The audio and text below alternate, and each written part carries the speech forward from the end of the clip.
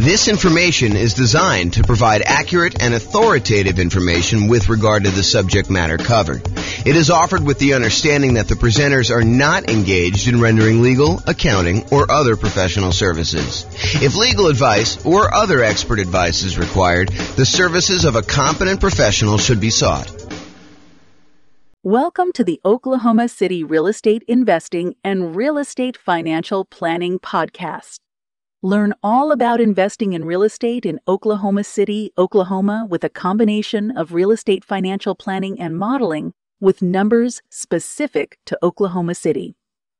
Plus syndicated, more generalized recordings of live and pre-recorded real estate investing classes, not all of them specific to Oklahoma City. Be sure to stay tuned after the podcast for a message from our sponsors. Well, good morning and welcome, everyone. I am your host, James Orr, and this is a new class in a new series that we're doing on the risks of investing in real estate, the dangers, warning, be careful, all that sort of stuff. So really what we're talking about today is we're going to start with looking at the insurable risks when investing in real estate, the things that we can actually get a third party to take on liability on our behalf in exchange for a little bit of money. And we'll cover some of the other risks we have with real estate in some other classes in this series. But today we're primarily focused in on those insurable risks that we've got. So here's a quote. This is George S. Patton, the famous, I guess he was a general in, I believe it was World War, I don't know if that was 1 or 2. Anyway, he was a famous general. And so here's the quote. It says, "The time to take counsel of your fears is before you make an important battle decision. That's the time to listen to every fear you can imagine. When you have collected all the facts and fears and made your decision, turn off all your fears and go ahead."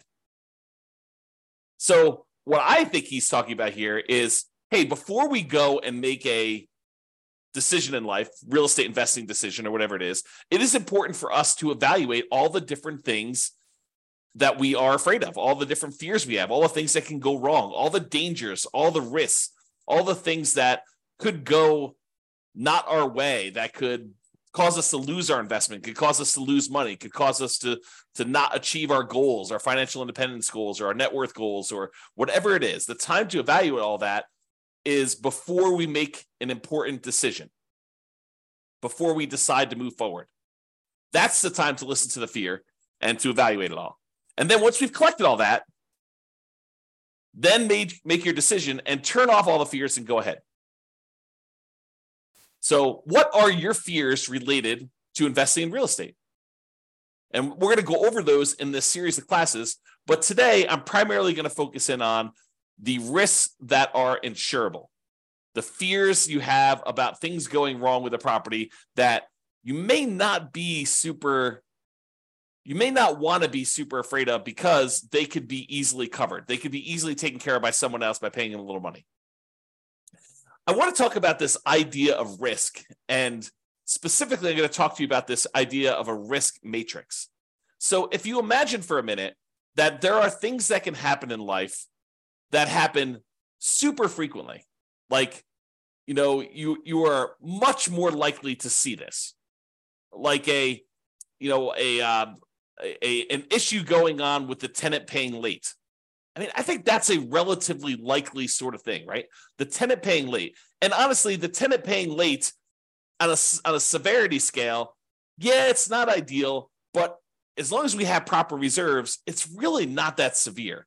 It's not like the end of the world. It's not going to, them being late one time is not going to derail us from achieving our goal. So there's a likelihood component, how frequently things happen, and then a severity component, how severe it is, how far of a setback, how large of a dollar amount are we talking about, how large of a dollar amount that's going to impact us. So things that don't happen very frequently and things that are very low severity, low dollar amount sort of things, we consider those to be low risk. In this case, we're going to call that 1. If we're kind of looking at this matrix of likelihood or frequency on the left side and then severity along the top. And then you can see that we multiply these together and we get like a numerical measurement. So a severity of 1 and a likelihood or frequency of 1 gives you a low risk of 1. If the severity increases, but it's still very likely, it might be a kind of risk measurement of 2, because it's a 2 on severity and a likelihood of 1. If something is still, not very likely at all, and it happens here where you have medium 3, then that becomes a severity of 3, where it becomes really expensive for us, but it doesn't happen very often. Then you've got stuff where it's increasingly likely, where this was low likelihood, this was medium likelihood, and this was high likelihood, and you can see how the risk kind of grows there. Really, the danger zone, the highest risk for us, are things that are very likely to happen and very severe when they do. That's risk number 9 here. And so, something that is likely to happen very often and is a high dollar amount, those are the riskiest things for us to think about. So let's talk about insurance now. You could pay money to a third party to take on some risks on your behalf when investing in real estate. These can be risks where they happen infrequently, but can be very expensive when they do happen. For example, your house burning down. Is it possible you could have a house completely burned down? Yes, absolutely 100%. Is it really expensive if you have an entire house burned to the ground? Not just like a small kitchen fire or something like that, but where the whole house burns to the ground and it's a pile of ashes and rubble at the very end. Yeah, it's really expensive to do that. And what if you owed, 80% of what the property was worth when that happened? Not only would you have to pay back the loan on the property, but now you'd also have to rebuild the property if you didn't have insurance. But there are companies, insurance companies, who are willing to accept your payments to protect you in case that unlikely event happens and you have a catastrophic loss, or if you even have a small loss, right? They'll cover small fires, but they'll also cover these large fires. And the way that they can do that is they can look at the overall risk profile of what are the chances of a house burning down? And they can look at that across lots and lots and lots of properties. For you, if you were looking at this, you might say to yourself, okay, look, I got one property. If this thing burns down, that's going to be really ugly for me. Yeah, it's a low probability thing, but if it happens, it's going to cost me hundreds of thousands of dollars to replace this thing. So you have something that is not likely to happen, but if it does happen to you, it's catastrophic. Or what you could do is you could say, look, I'm going to pay this third-party insurance company, and they're going to have, hundreds or thousands of other people paying into this pile of money as well. They're going to take off some profit for running the business of the insurance business, to pay the salespeople in order to sell the insurance, to pay people to kind of manage and oversee the administration of the insurance policies, and then to pay, people to process claims and to, in some cases, fight claims if they think that there's fraud going on or questionable activities. So they're going to have all those operating costs that they're going to take out of there. But then they have a pool of money where if one of the hundreds or thousands of people that they're collecting money from have a fire, some unfrequent events, they can take that big pool of money that everyone is paying into, and they could actually pay to have that property replaced. And because each individual's person's chance of having a fire is really, really low, but over 1,000 properties, it is a higher chance that there is going to be a fire on one of those 1,000 properties, they are likely to pay out a bunch of money on that thing. And that's how that works. Okay. So getting back to insurance. So it's not likely to happen if it happens infrequently, but if it does happen, it's really, really ugly, like that fire. But for a small fee, you can pay someone else to aggregate this risk, as we described with the insurance company. So for a relatively small fee, they can insure you against loss and make a profit, because it's not just about them covering your loss. They have to be in business to make money to pay the people that work for the insurance company to do that. Now, if you had a large enough number of properties yourself, you could technically self-insure, right? Or you could self-insure with one property, but it may not be prudent for you to do so. But imagine for a minute that instead of the insurance company collecting premiums from 1,000 different people, because they have 1,000 different properties spread out across a different city or different state or different country, so they have some risk where it's not going to be like, a forest fire where all the houses in a certain area get burned down. It's not like you've got 1,000 units all in one spot. But if you had all your properties geographically diversified, you could choose, instead of paying the premium on 1,000 different properties to insurance company, you can say, look, the economics now say that for 1,000 different properties I have, I could take the money that I would have paid otherwise to this insurance company. I could set it aside so that when I do have a fire on one of my 1,000 properties, I will have money set aside to be able to do to protect myself and to rebuild the property in case there is a fire. So you could self-insure. Now, I'm ignoring for a moment here that if you get a loan on the property, the lender is going to require that you provide proof of third-party insurance. In most cases, they will not allow you to self-insure. And I'm ignoring that fact. But if you have all these properties free and clear, if you have 1,000 properties free and clear, you could choose to self-insure. You could choose to be the one that sets aside all the money that you would have otherwise been paying for a premium, and then use that when you have fires in your properties or other events. I mean, we're using fire as an example here. Okay. So that is the idea. Instead of doing it and saving the money yourself, which you should be doing even if you decide not to pay a third-party insurance company. It's not like you save all that money. You save some of it. You save some of the profit that you'd otherwise be paying the insurance company. But then you have to take on that role. You have to kind of put the money aside, invest the money, have it in a safe, secure spot where it's available. If you have an emergency, you need to manage that oversight. You need to make sure that you take care of estimating the amount you should be setting aside and coordinating all that stuff. So you don't actually get rid of those roles. You would have to provide those yourself if you decide to self-insure. Or you could pay an insurance company and all those roles are taken care of for you by a team of people that are doing this. Okay?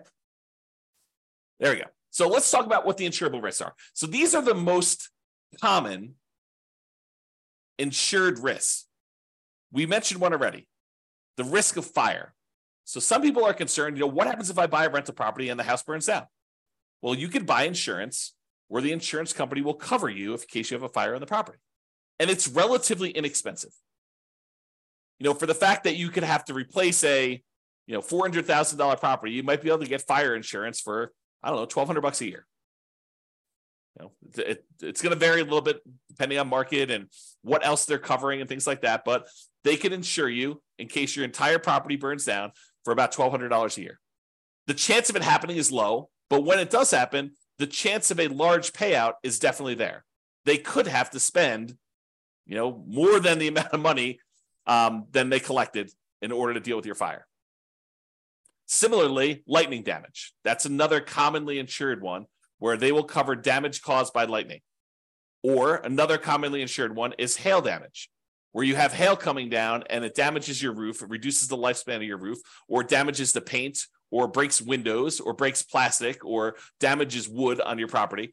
You can have severe hail damage, and you can have that covered by an insurance company. Insurance companies will often also cover theft. So someone stealing something from your house, taking something off of your house, or, cutting your air conditioning unit and actually walking away with it.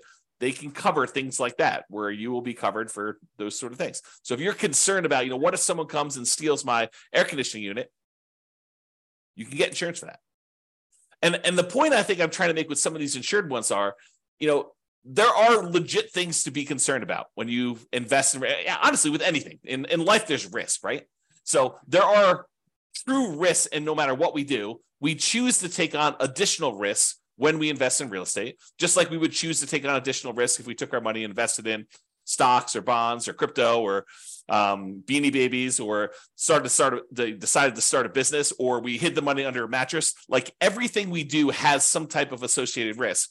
By choosing to do that thing, we take on the risk associated with that, unless we can purchase insurance from a third party where we eliminate that risk. We transfer the risk from us in exchange for a little bit of money to someone else who then has part or all of that risk. Because sometimes it's not like they're covering everything. For example, with the insurable risks like fire, you will probably have a deductible. There's going to be part of it that you need to pay out that is your responsibility as part of the insurance claim. And then the insurance company will pay the rest up to certain limitations as outlined in your policy. Okay. So, for example, theft is another one where they will cover things like that. They may also cover vandalism. And vandalism is an interesting one because I think we a lot of times will think of vandalism like, someone spray painting a fence or, someone spray painting a garage door or damage to a car on the property or something like that. But sometimes vandalism can be things like people deliberately smoking meth in a property or cooking meth in a property. I think depending on how the policy reads, and you'll want to definitely talk to your insurance agent to understand what is covered and what is not covered, but that may be considered an act of vandalism. Okay, so realize that may be a weird one for you, but it could be something that's covered. Personal injury. What if someone gets injured on your property? You hear a lot about this in like asset protection classes where we talk about protecting yourself when you acquire these properties, protecting yourself and protecting the other properties you own from being taken in case somebody gets injured on the property or you injure somebody driving around town or doing something else. Like there is insurance you can buy to protect yourself from somebody coming after you for an injury that they had or sustained on a property or that you caused them somewhere else. So personal injury. And then liability. If you do something wrong that was not intentional or deliberate, but it was accidental, there is insurance that you can get that covers some additional liability there. Okay. And I'm not an expert on insurance. You really need to go talk to your insurance agent to understand like what is covered and what is not covered. Don't go to them and say, but James told me that it works this way. Understand that what your policy says, what is written in your policy is going to be what is covered. And get clarity from your insurance agent. That's part of what you're paying them for, is to help you understand what is and is not covered. And ideally, you want them to give you their opinion in writing so that you have it written down somewhere in case it ever comes up in the future that you need to have some type of discussion about why something is or is not covered when you thought it was. Okay, so those are probably the more commonly insured risks: fire, lightning, hail, theft, vandalism, personal injury, liability. Okay. Now, there are some less commonly insurable risks. For example, loss of income. Something happens to your property, like a fire, and now you no longer have rent coming in while you're waiting 6 months for the insurance company to get the adjuster out there to get approved, for the money to be actually sent to you, for you to line up all the contractors and get all the work done. And, you have, 1 month of demo to take down the stuff that was burned and left there. And then it takes you another couple months to get everything else done in order to get it built out. And then by the time, 2 months later, it might be 6 months or a year by the time you get your property back working. And guess what? You have a mortgage payment that is due every month, even though the property is burned down. So potentially problematic. So you can get insurance that covers loss of income, where you're unable to collect on the property because the condition of the property is there. You can get the insurance company to actually give you money as part of the policy. I mean, you're paying for this insurance. It's not free. You pay them money so that if you have loss of income on the property where you're unable to collect income on it, then they can actually pay you so that you can then use that money to pay your insurance company, your mortgage company, taxes, insurance, like all that stuff. Okay, so loss of income is a type of insurance, not as common as fire policy, but many landlord policies do include this. So ask your insurance agent about it. Make sure that if it's something you want to pay extra for, that you can get it. And we've been talking a lot about the idea of improving cash flow and increasing cash flow on rental properties. And the issue I think we have for a lot of folks is that some of these things you are deliberately choosing to have lower cash flow. You're voluntarily increasing your expenses by getting more and better insurance coverage so that should something happen, your cash flow is saved, right? Because if you decide not to get insurance for loss of income and then something does happen on your property, you could have 6 months of zero rent coming in. That would be really ugly on cash flow. So instead of doing that, maybe we choose to pay, I don't know how much it is, but maybe it's $20 or $25 more per month to have this loss of income coverage on our insurance policy. I have no idea what the number is, right? Because I don't actually handle my insurance. Tammy does. But the idea is you could choose to have $25 per month less in cash flow normally in exchange for, should something happen, you're not going to have as severe of a loss where it goes down to zero. And then you need to weigh that and determine if that's worthwhile for you. Okay. So another less commonly insured risk is flood. If a property is in a flood zone, the lender will often pull a flood certification to find out if it isn't a flood zone. And if it is, they may require you to have flood insurance in order to protect them in case there is a flood in that particular property. But you can voluntarily choose to get flood insurance as well. It's not that if the lender doesn't require it, I don't need flood insurance. That's not true. Just because your property isn't in a, federally recognized flood zone, I'm using that in quotes, right? Like it shows up on the map as a, 100-year flood zone or 500-year flood zone or whatever the numbers are. Again, talk to your lender if you need to understand the details, because I just understand the general idea. But if you were in a flood zone, the lender may require it, but it doesn't necessarily mean just because you're not in the flood zone that you can't have flooding. There are times when unexpected things happen and you could have flooding in a different area. And flooding is not always defined in a way that you might think. It could be water running horizontally in some form or another. So, imagine you have something happen to a house next door and, it over time kind of like has this major problem. And then there's a massive release of water from that thing, like a pool or something. And then that pool actually floods into your yard and there's horizontally moving water. That could be considered flood. You'd have to read the definition and understand what is covered and what is not covered. It's not necessarily water from a river that is overflowing. So realize you can get that as a separate policy. It is not only when it's required by the lender that you have to get it. You can choose to purchase flood insurance separately. Some other less commonly insured ones, earthquakes. In some markets, that's really important. Where we live, hardly anyone gets any earthquake insurance. Hurricanes or tornadoes. Don't get a lot of hurricanes around here, but in a lot of markets, you get hurricanes.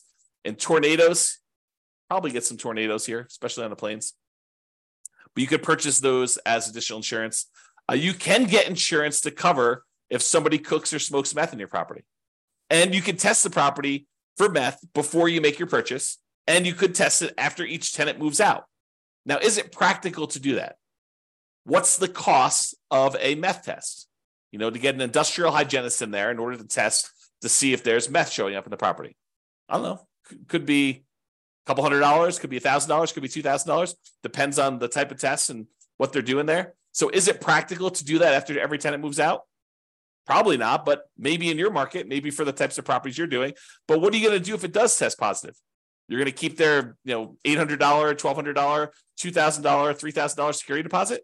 Might not be enough to cover you for the meth there. So may want to make sure that if you're concerned about that you can get insurance and that it does cover that.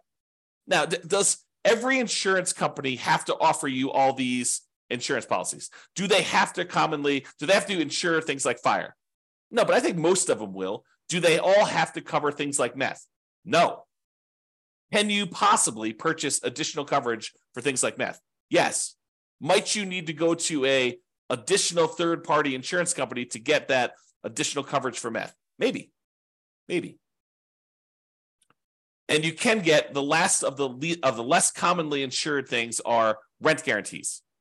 So you can purchase, if you're paranoid, you're like, look, I want to invest in real estate, but I'm really, really nervous that my tenant is not going to pay rent.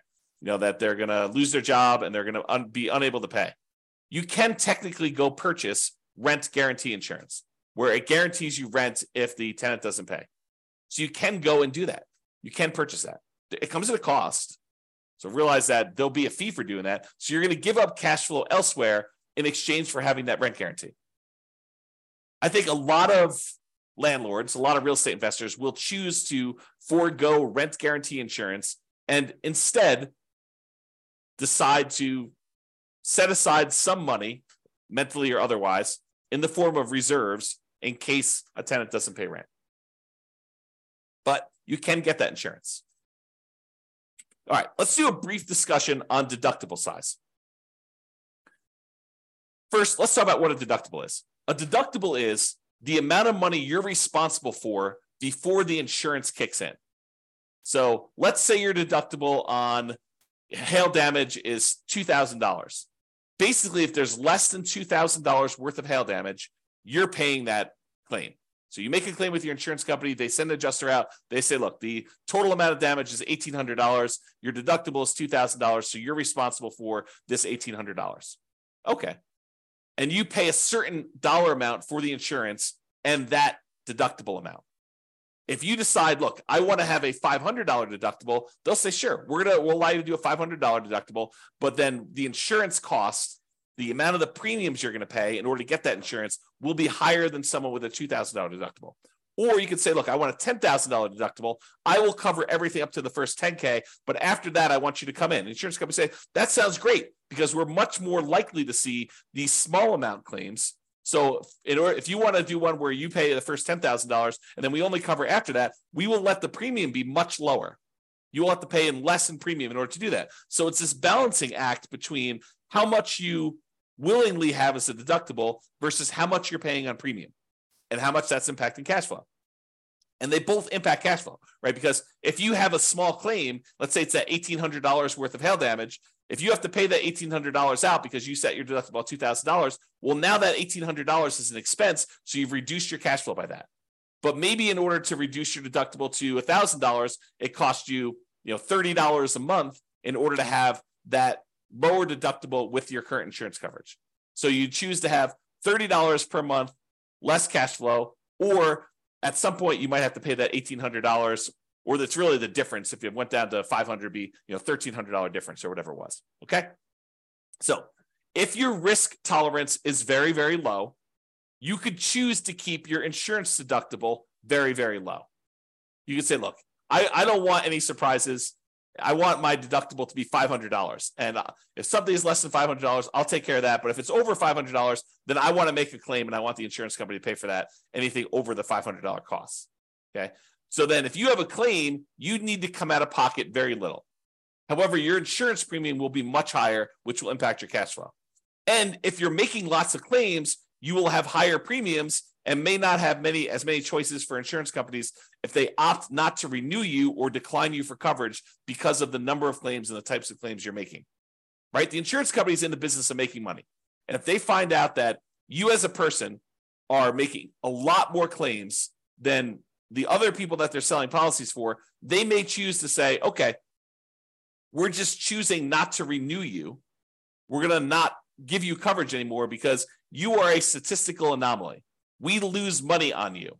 And I think they expect to, have payouts over the aggregate. But if they look at you and they're like, hey, look, this person made 3 times as many claims on one house as the average number of people in our rest of our pool of people, they may choose to say, we just don't want to insure you anymore because we don't want to have that exposure. Okay.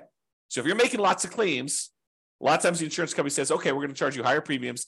And maybe they even say, we're not going to insure you at all anymore. Go find insurance somewhere else. Okay. Now, my personal preference, and you can do whatever you want, my personal preference is to partially self-insure by having a much higher deductible, lower insurance premiums, and paying for the smaller claims out of pocket. So my preference is I want to have higher deductibles. If a little thing comes up, I'm not going to make a claim to the insurance company. I think of insurance as more of a catastrophic. If major stuff happens, then I want them to come in and I want them to pay for stuff.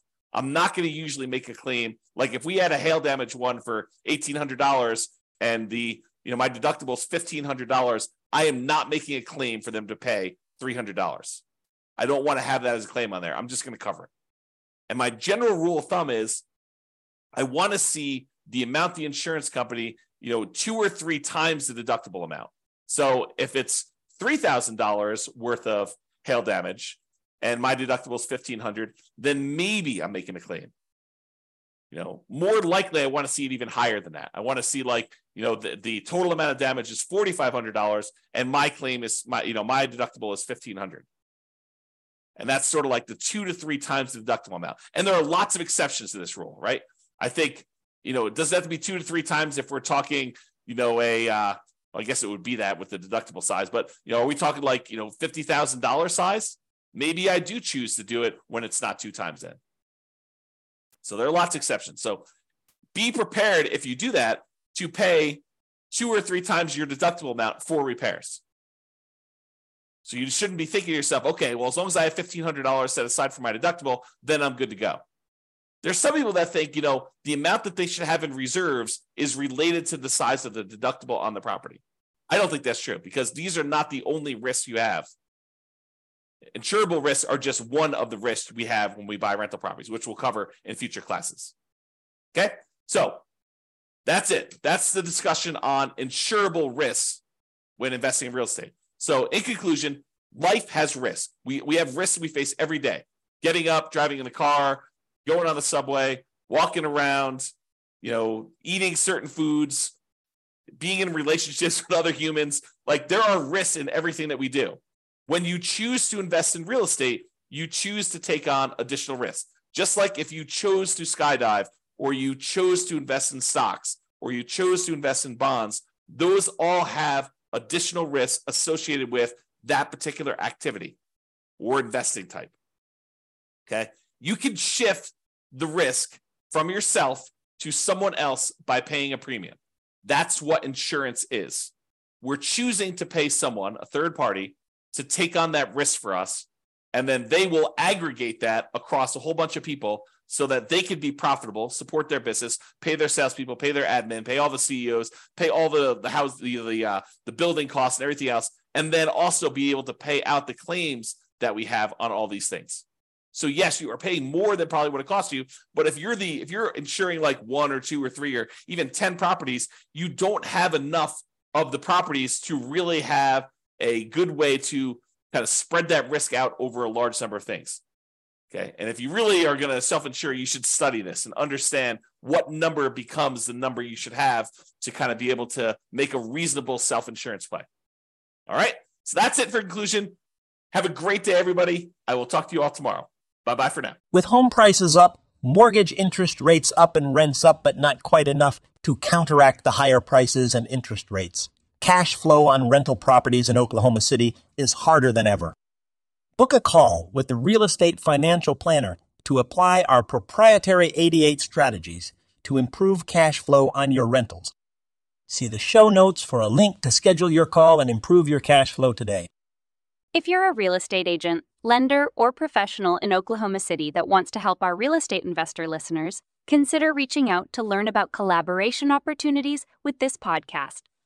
We'd love to add more value to our listeners by having you assist our investors buy, sell, and finance their real estate investments. See the show notes to schedule a call to discuss collaboration opportunities.